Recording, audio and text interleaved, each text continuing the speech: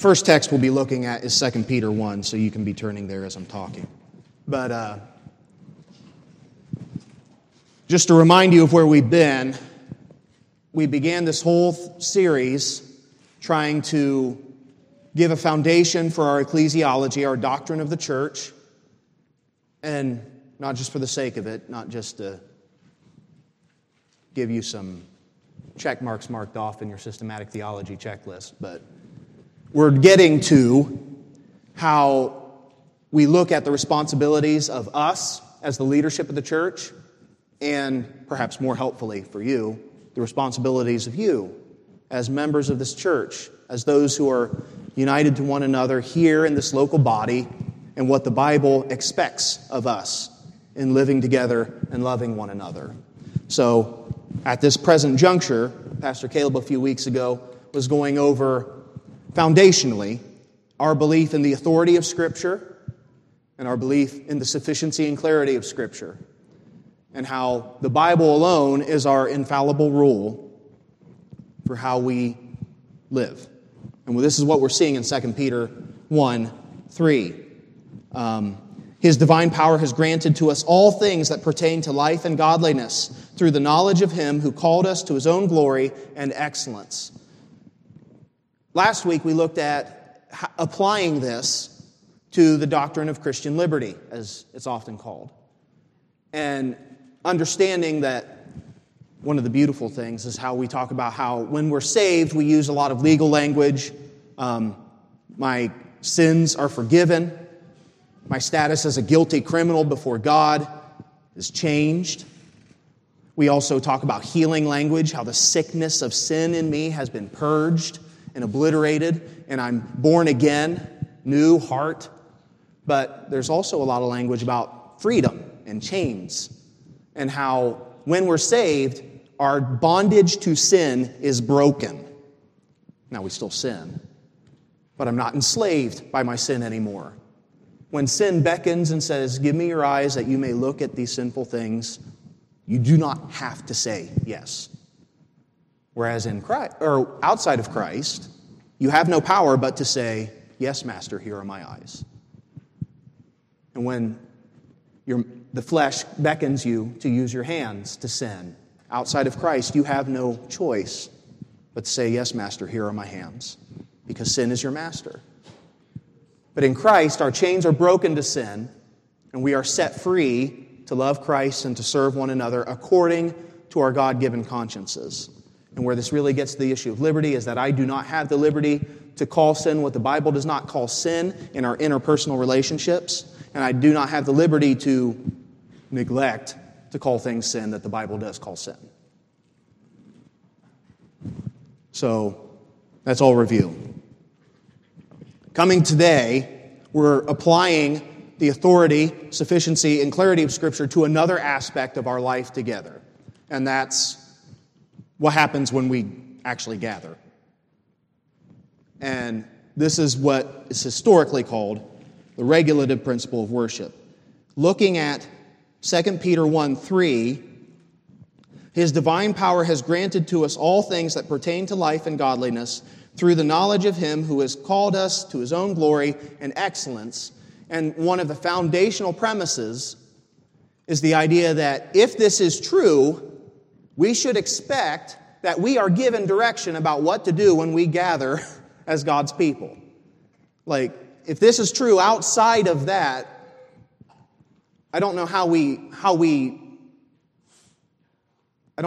understand the Bible to give us all things pertaining to life and godliness without telling us what to do when we gather as God's people, if that makes sense. So, to define the regulative principle of worship, I think it's helpful with our confession, and if you don't have it in front of you, you can just listen. Chapter 22, paragraph 1 explains what we're talking about. The light of nature shows that there is a God who has lordship and sovereignty over all, is just, good, and does good to all, and is therefore to be feared, loved, praised, called upon, trusted in, served with all the heart, with all the soul, and with all the might. Now, here's the really pertinent part. But the acceptable way of worshiping the true God is instituted by himself, and so limited by his own revealed will, that he may not be worshipped according to the imagination and devices of men, nor the suggestions of Satan, under any visible representations, or any other way not prescribed in the Holy Scriptures. So the key points here are that the acceptable way of worshiping God is instituted by himself. God tells us what he wants. God tells us what he likes. And we're not at liberty to say, well, that's nice, but I know what God really likes, and I'm going to offer him this. God tells us what is acceptable to him. True worship is so limited by his own revealed will that he may not be worshipped according to the imagination and devices of men, the suggestions of Satan, under any visible representations or any other way not prescribed in the Holy Scriptures. Just to restate it and try to be clear, because I understand this is more controversial than last week's lesson, which is why I've been pretty vexed in trying to put it together. Just to be as clear as we can, when God's people have gathered in a local assembly to worship the Lord, the only acceptable worship to God is that which the Lord himself has prescribed in his word, either by his explicit commands or by good and necessary consequence from what is in his word. Does that make sense as far as just the definition that we're talking about? Okay.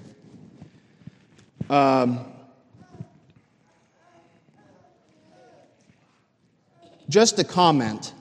This may strike some of you as kind of funny following last week's lesson, because we're talking about Christian liberty, and now we're talking about the regulative principle.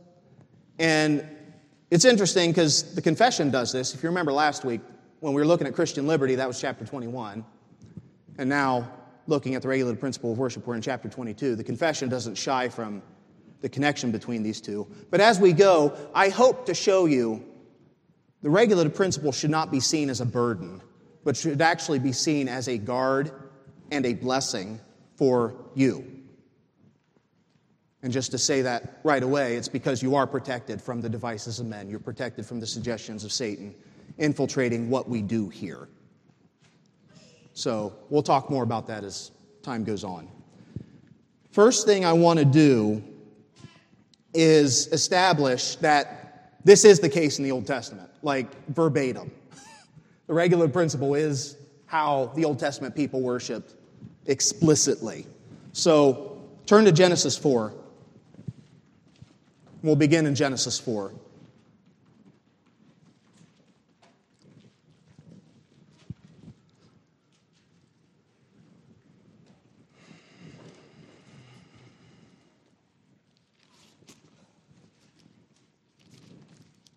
It's one of the first instances of probably is the first instance of collective worship that we see in Scripture. Genesis 4. Now Adam knew Eve his wife, and she conceived and bore Cain, saying, I have gotten a man with the help of the Lord. And again she bore his brother Abel. Now Abel was a keeper of sheep, and Cain a worker of the ground. In the course of time, Cain brought to the Lord an offering of the fruit of the ground. And Abel also brought of the firstborn of his flock and of their fat portions. And the Lord had regard for Abel and his offspring, but for Cain and his offspring he had no regard. So Cain was very angry, and his face fell. The Lord said to Cain, Why are you angry, and why is your face fallen? If you do well, will you not be accepted? And if you do not do well, sin is crouching at the door. Its desire is for you, but you must rule over it. Here at the very beginning of human history, before there are stone tablets, before there is an Old Testament law, it is obvious that there are some worship is accepted by God and some is not. And if we want to just state the bare minimum of what we see here, we see that. Not everything that is done by men and is called worship is acceptable. Now you can talk about why some was not acceptable. I think it's pretty clear that there's an animal sacrifice theme you can see even prior in Genesis 3, because the covering, they tried to cover themselves with leaves, it wasn't a proper covering, something had to die to provide a covering for them. You see in when Noah gets off the ark, there are animal sacrifices, even there, again, before stone tablets, before the law. I think it's pretty clear from the very beginning there's a theme of blood sacrifice needed to be made right with God. But nonetheless, you have foundationally, not everything we do and call it worship is acceptable to God. We can do some things and call it worship, and God will not accept it. Okay. When you go to the Ten Commandments, you see in the first table, Commandments 1 through 4, those commandments directly relate to how man relates to God. And God is especially concerned with the mode and the time of worship. You see, in Exodus 20, verses 4 through 6, you shall not make for yourself a carved image or any likeness of anything that is in heaven above, or that is in the earth beneath, or that is in the water under the earth. You shall not bow down to them or serve them. For I, the Lord your God, am a jealous God, visiting the iniquity of the fathers on the children of the third and fourth generations to those who hate me, but showing steadfast love to thousands of those who love me and keep my commandments. And then the fourth commandment, verses 8 through 11. Remember the Sabbath day to keep it holy. 6 days you shall labor and do all your work, but the seventh day is a Sabbath to the Lord your God. On it you shall not do any work, you or your son or your daughter, your male servant, your female servant, your livestock, or the sojourner who is within your gates. For in 6 days the Lord made heaven and earth, the sea and all that is in them, and rested on the seventh day. Therefore the Lord blessed the Sabbath day and made it holy. You can see that God is restricting what we might do and call it worship. Leviticus 10 is one of probably the most important texts for talking about this idea. Leviticus 10, verses 1 through 3. Now Nadab and Abihu, the sons of Aaron, each took his censer and put fire in it and laid incense on it and offered unauthorized fire before the Lord, which he had not commanded them. And fire came out from before the Lord and consumed them, and they died before the Lord. Then Moses said to Aaron, "This is what the Lord has said. Among those who are near me, I will be sanctified, and before all the people, I will be glorified." And Aaron held his peace. Why were Nadab and Abihu struck down? Yeah, they offered strange fire. They offered unauthorized fire. Strange meaning the same thing as unauthorized. You can see the same use of the language in Jude when, is it the Sodom and Gomorrah, they went after strange flesh. The idea is that it's unauthorized, it's not normal. So it's the same usage of the word here. That by offering strange fire, they're offering something other than what God commanded. And for that, they are struck dead right then and there. Deuteronomy 12 is a pretty interesting chapter. Let's look at Deuteronomy 12. Because if you want to talk about Old Testament, regular principle of worship, this is where it's like spelled out verbatim. Like, there's no reading in between lines or anything. It's just there. Deuteronomy 12. Let's start in verse 8. You shall not do according to all that we are doing here today, everyone doing whatever is right in their own eyes, for you have not as yet come to the rest, to the inheritance that the Lord your God is giving you. But when you go over the Jordan and live in the land that the Lord your God is giving you to inherit, and when he gives you rest from all your enemies around so that you will live in safety, then to the place that the Lord your God will choose to make his name dwell there, there you shall bring all that I command you, your burnt offerings and your sacrifices, your tithes and your contributions that you present, and all your finest vow offerings that you vow to the Lord. And you shall rejoice before the Lord your God, you and your sons and your daughters, your male servants, your female servants, and the Levite that is within your town, since he has no portion or inheritance with you. Take care that you do not offer burnt offerings at any place that you see, but at the place that the Lord will choose in one of your tribes. There you shall offer your burnt offerings, and there you shall do all that I am commanding you. You can jump down to verse 28. Be careful to obey all these words that I command you, that it may go well with you and with your children after you forever, when you do what is good and right in the sight of the Lord your God. And then, even more plainly, the last verse, 32. Everything that I command you, you shall be careful to do. You shall not add to it or take away from it. So you see that. This is the regular principle. Do everything that I've commanded you. Do not add to it. Do not take away from it. So, just to pause here. Are there any questions so far about the Old Testament worship and the regulations that were on it? Because I want to make sure that's clear. Yeah. What do we do with the instances where we have David dancing or we have Miriam playing the tambourine in what appears to be worship? It wouldn't be violating what you have here. Like this is talking about the location of the sacrifices, how the sacrifices are offered, what's to be sacrificed, all those things. And also, with the examples you just cited with Miriam, like this is talking about when you enter the land. There's a difference between before the land and after the land, after you get into the land. So with like David, though, like dancing before the Lord, it's not commanded that he would do that. Yeah.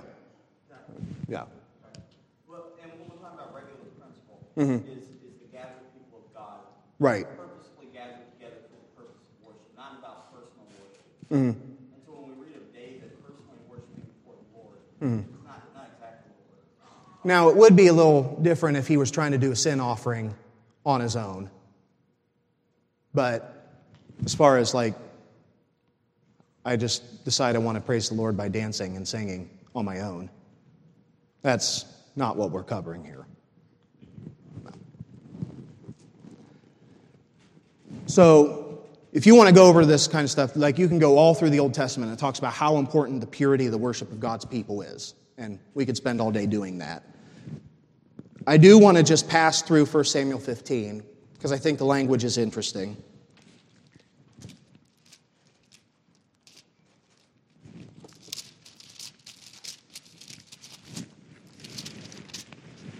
So 1 Samuel 15, Saul is charged to wipe out the Amalekites, everything that breathes. And Saul doesn't do it. And Saul thinks that, whether he thinks he knows better, or whether he's just trying to smooth things over with God whom he just disobeyed, he decides, I can just offer all this stuff in sacrifice, and it'll be okay. Either I can buy off God with all these multitudinous sacrifices, or whatever. But look especially at verses 22 and 23. And Samuel said, has the Lord as great delight in burnt offerings and sacrifices as in obeying the voice of the Lord? Behold, to obey is better than sacrifice, and to listen than the fat of rams. For rebellion is as the sin of divination, and presumption is as iniquity and idolatry. And then, of course, because you have rejected the word of the Lord, he has also rejected you from being king. And you see again, one of the fundamental principles that we're trying to look at. The Lord expects to be obeyed. And obedience is better than whatever we might call worship. Whatever might sound good to us to do, it's better to obey. And again, like Caleb is saying, the emphasis is on the gathered community.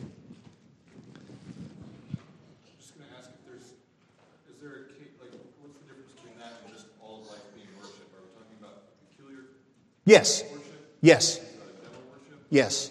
One of the fun, and I think the New Testament will bear this out, is that there is a difference. All of life is worship. And we certainly don't want to do anything anything contrary to what God commands outside of the local church. But there is a difference between what you're doing in the week and what you do here.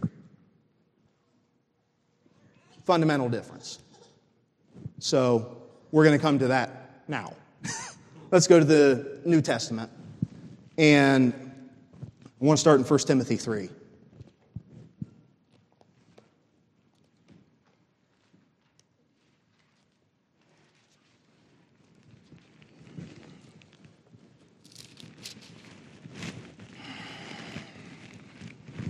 First Timothy 3, verses 14 and 15.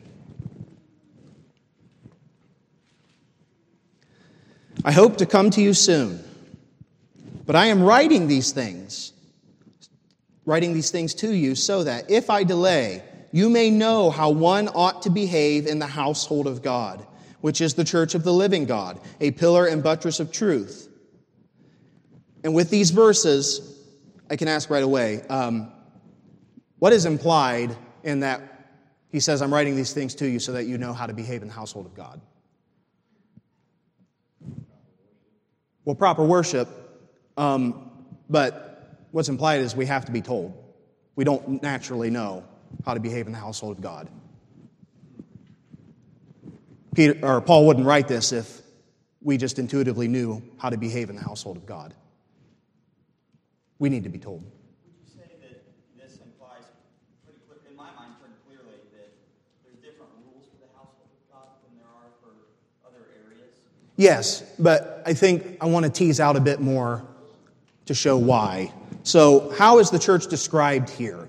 I see a threefold description. What is that threefold description? Yeah, house of God, primarily. What's another description? Church of the living God, assembly of the living God. What's the last one? Pillar and buttress of truth. So, when we think of the house of God, there's a lot we can talk about.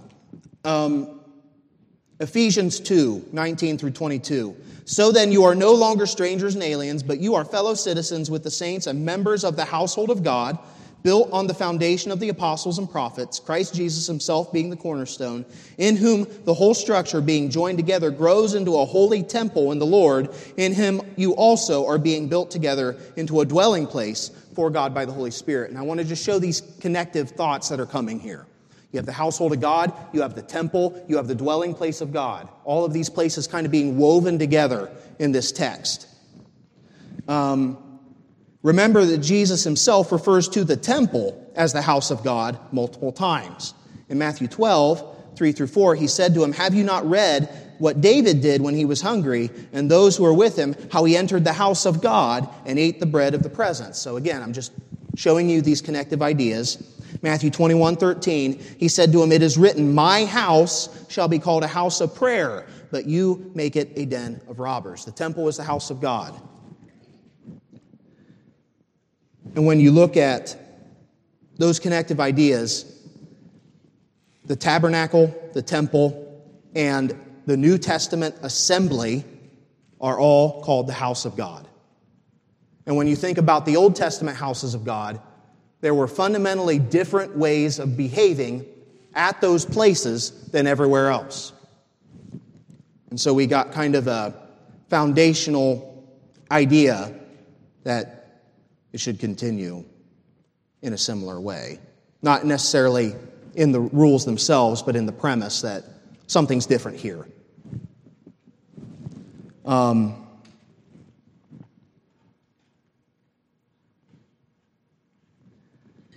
When you look at the church as the assembly of the living God, what's helpful here is that it's the assembly. It's not the building.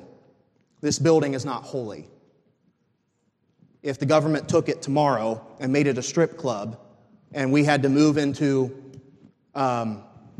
someone's house to worship, it wouldn't be a huge difference to us. Because the holy place where God dwells is with us, the gathered people. It's not through the threshold of these doors and within these four walls. That was the case in the Old Testament. God did dwell specifically in the Holy of Holies in the tabernacle. He did dwell specifically in a special way in the Holy of Holies in the temple. But now, that's in the gathering of his people. And when you see the pillar and buttress of truth in 1 Timothy 3, it is where truth is to be found among the people of God. So, taking these ideas, and especially the house of God, I want to go to another text that I think is very helpful, Matthew 18.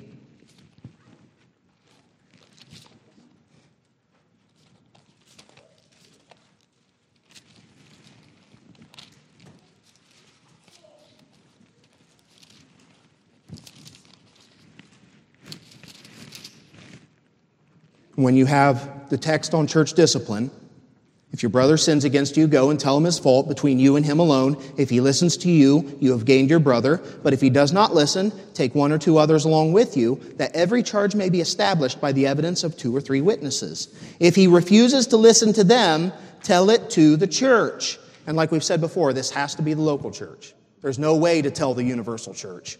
There's no way to gather the entire universal church and tell it to the church. We have to tell the local church. And if he refuses to listen even to the church, let him be to you as a Gentile and a tax collector. Truly I say to you, whatever you bind on earth shall be bound in heaven, and whatever you loose on earth shall be loosed in heaven. Again I say to you, if 2 of you agree on earth about anything they ask, it will be done for them by my Father in heaven. For where 2 or 3 are gathered in my name, there I am among them. And I was struck in listening to this exegeted this week. Might strike you as funny. The immediate application of the last verse is not any gathering of any Christians for any reason. Now, Christ is everywhere. He's omnipresent. But what we're talking about here is the local church gathering. If I have lunch with other Christians from another church, we don't have the keys of the kingdom. I don't have the authority to bind and loose and expect it to be bound and loosed in heaven. That only happens in the local assembly. That's the only place where that power is given. Again, if I meet with even some people from this church and we just have a meeting over lunch, we don't have the authority to excommunicate people. We can't do that. You have to meet as the local assembly to have that power. Yeah. I was just going to add, it was helpful for me to see that in this passage when I realized when the 2 come to confront the third. Yes. Passage, yeah. Apparently they're not the church. Right. That is referenced there. So there's yes. a gathering there, which is different than the church. That's true. That's very true. And that was helpful for me to realize that the 2 or 3 gathering is a specific 2 or 3 gathering. Yes. Which means when Jesus says, there I am among them, there is a special presence of God that is among the gathered saints. Now, this is true in the Old Testament too. God was specially present in the tabernacle, but did that mean he wasn't outside the tabernacle? No. God was still omnipresent. God was specially present in the temple, but yeah, he still was omnipresent. Same thing with us. He's still omnipresent. If I pray out in the middle of nowhere, God's there. He hears me. But there is a special way that God is present with his people in the Lord's Day gathering. And especially pertinent to what we're talking about, that means we behave differently because we're in the presence of God in a different way than we are through the rest of the week. 1 Corinthians 5 is interesting because it seems to be Paul's exegesis of Matthew 18. For though absent in body, I am present in spirit, and if present, I have already pronounced judgment on the one who did such a thing. When you are assembled in the name of the Lord Jesus, this is a special assembly, right? When you are assembled in the name of the Lord Jesus. This isn't 2 of you getting together for lunch. This isn't 3 of you getting together for dinner. This is all of you meeting for your special Lord's Day meeting. When you assemble in the name of the Lord, and my spirit is present with the power of our Lord Jesus, you are to deliver this man to Satan for the destruction of the flesh, so that his spirit may be saved in the day of the Lord. And another interesting text about Christ's presence with his church is Revelation. Revelation 1, 12 through 13, and then 20. Then I turned to see the voice that was speaking to me, and on turning I saw 7 golden lampstands, and in the midst of the lampstands, one like a son of man, clothed with a long robe and with a golden sash around his chest. And then those golden lampstands are defined at the end of Revelation 1. As for the mystery of the 7 stars you saw in my right hand and the 7 golden lampstands, the 7 stars are the 7 angels of the 7 churches, and the 7 lampstands are the 7 churches. Again, local churches, 7 individual local churches, but the Lord is in the midst of them, present with them.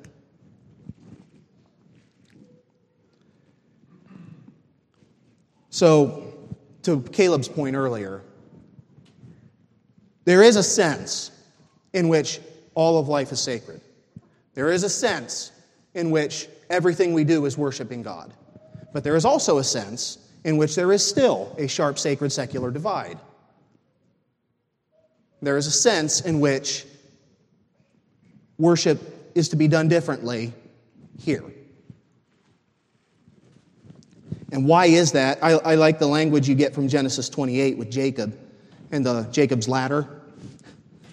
Then Jacob awoke from his sleep and said, "Surely the Lord is in this place, and I did not know it." And he was afraid and said, "How awesome is this place? This is none other than the house of God, and this is the gate of heaven." The idea that God is here, and that means something different is here. Sam Waldron was talking about the burning bush and Moses going to the burning bush, and he was told, "Take off your sandals, for the place you're standing is holy ground." One, why is it holy ground? Because God's there. And two, Moses was allowed to wear whatever he wanted on his feet everywhere. But when you came into the presence of God, you have to behave differently. And you have to behave as God tells you to behave.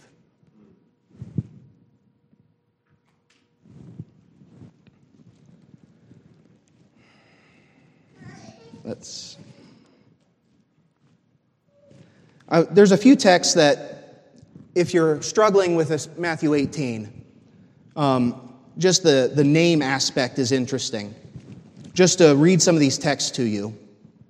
In Deuteronomy 12:5, "But you shall seek the place that the Lord your God will choose out of all your tribes and put his name and make his habitation there." Name and habitation are likened together. In Deuteronomy 16:1-2, "Observe the month of Abib and keep the Passover to the Lord your God, for in the month of Abib the Lord your God brought you out of Egypt by night, and you shall offer the Passover and sacrifice to the Lord your God from the flock or the herd at the place that the Lord will choose to make his name dwell there." 1 Kings 9, we were there recently on Wednesday nights. "And the Lord said to him, I have heard your prayer and your plea, which you have made before me. I have consecrated this house that you have built by putting my name there forever." Nehemiah 1:8-9, you're talking about after the temple. "Remember the word that you commanded your servant Moses, saying, If you are unfaithful, I will scatter you among the peoples. But if you return to me and keep my commandments and do them, though your outcasts are in the uttermost parts of heaven, from there I will gather them and bring them to the place that I have chosen to make my name dwell there." And so again, Matthew 18, when you see, "For where 2 or 3 are gathered in my name, there I am among them," his name and his presence together. Special worship where his name and presence are. And again, just to reiterate, this is not about a building. This is about the gathering of God's saints in obedience to his word to worship him how he has ordained.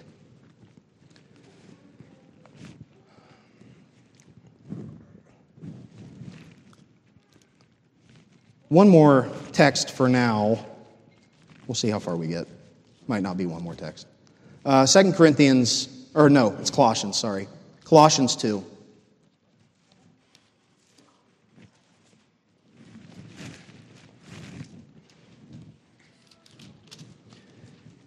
Colossians 2, 20-23. And what I really want to emphasize here is the spirit of the regulative principle.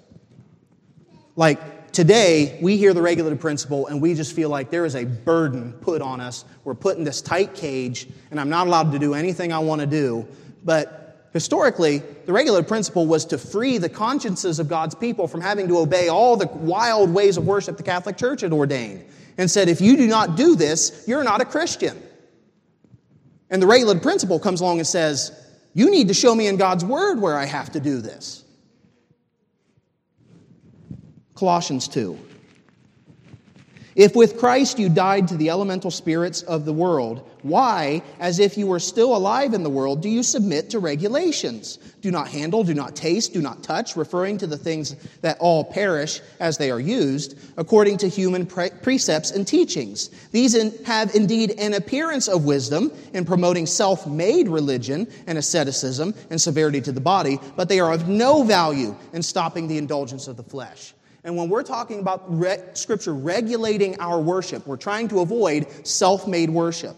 We're trying to avoid the ways that man might devise that might have an appearance of wisdom, but is indeed not helpful.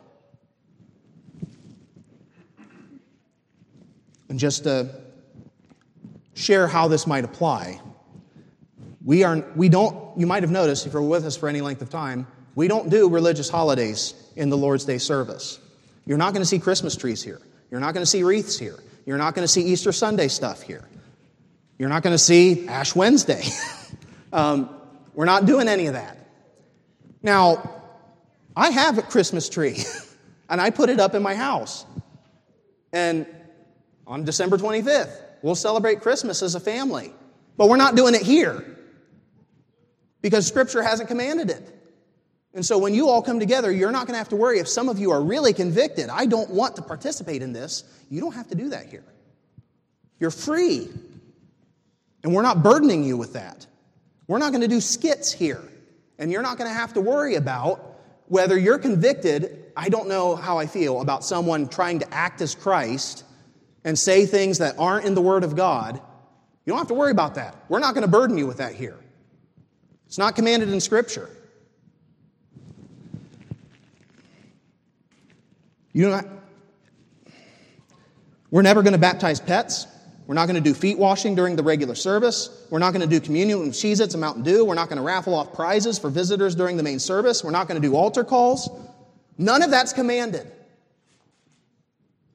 You can do all kinds of things, even with other believers, even in worship outside of this assembly.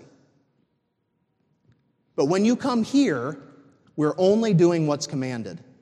And this should be a relief to you, because you're not worried about whatever wild, crazy idea I have that I think will add to the worship experience.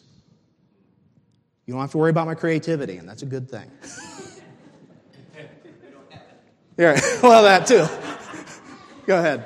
So, one of the things, I think you're getting at that's really helpful, is that when we do public worship with the gathered people of God, we're binding your conscience to do certain activities. Yes. Right? And if it's not commanded in God's Word, and we're binding your conscience to that, that's where it fits in with Christian liberty. Yes, absolutely. Yes, it's liberating. Right. We're not going to bind your conscience to do something that the Word of God doesn't. The Word of God does not command that confessionals be done in the way that the Roman Catholic Church does them. Therefore, you are not bound in your conscience to participate in them because we're not doing it. We're going to touch on due and necessary consequence. Maybe touch on it, especially with 5 minutes left. Sorry. But, yeah, and we'll probably keep going next week. Because I got several pages left. So, Hopefully this is just a clarifying question. yeah. So family worship not necessarily governed by the regulative principle, right? No. Okay. No. Yeah. Because another thing we don't really do here is we want all music to be congregational singing. Because that's what we see as most faithful to what we see in God's Word. Now, you can do all kinds of stuff outside of the local assembly, and you can even do it in worship to God.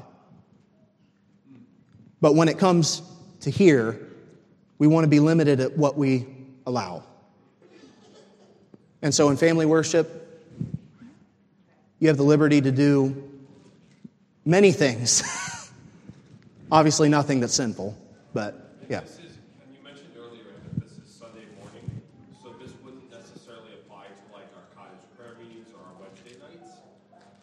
I don't. Are we still trying to regulate be within the regulative principle even in those? I think it's most narrowly like when we gather to hear the preaching of the Word, when we gather to take the Lord's Supper, like, yeah, yeah, yeah. So, And we can gather in His name on other days, but yeah, on Lord's Day we definitely do that. But, right. right. But when we gather together in His name, that's the emphasis, right? Right. Well, we'll probably end up keeping this going next week. So, Should we have any questions in mind, or do you think you have enough notes to just take us through teaching?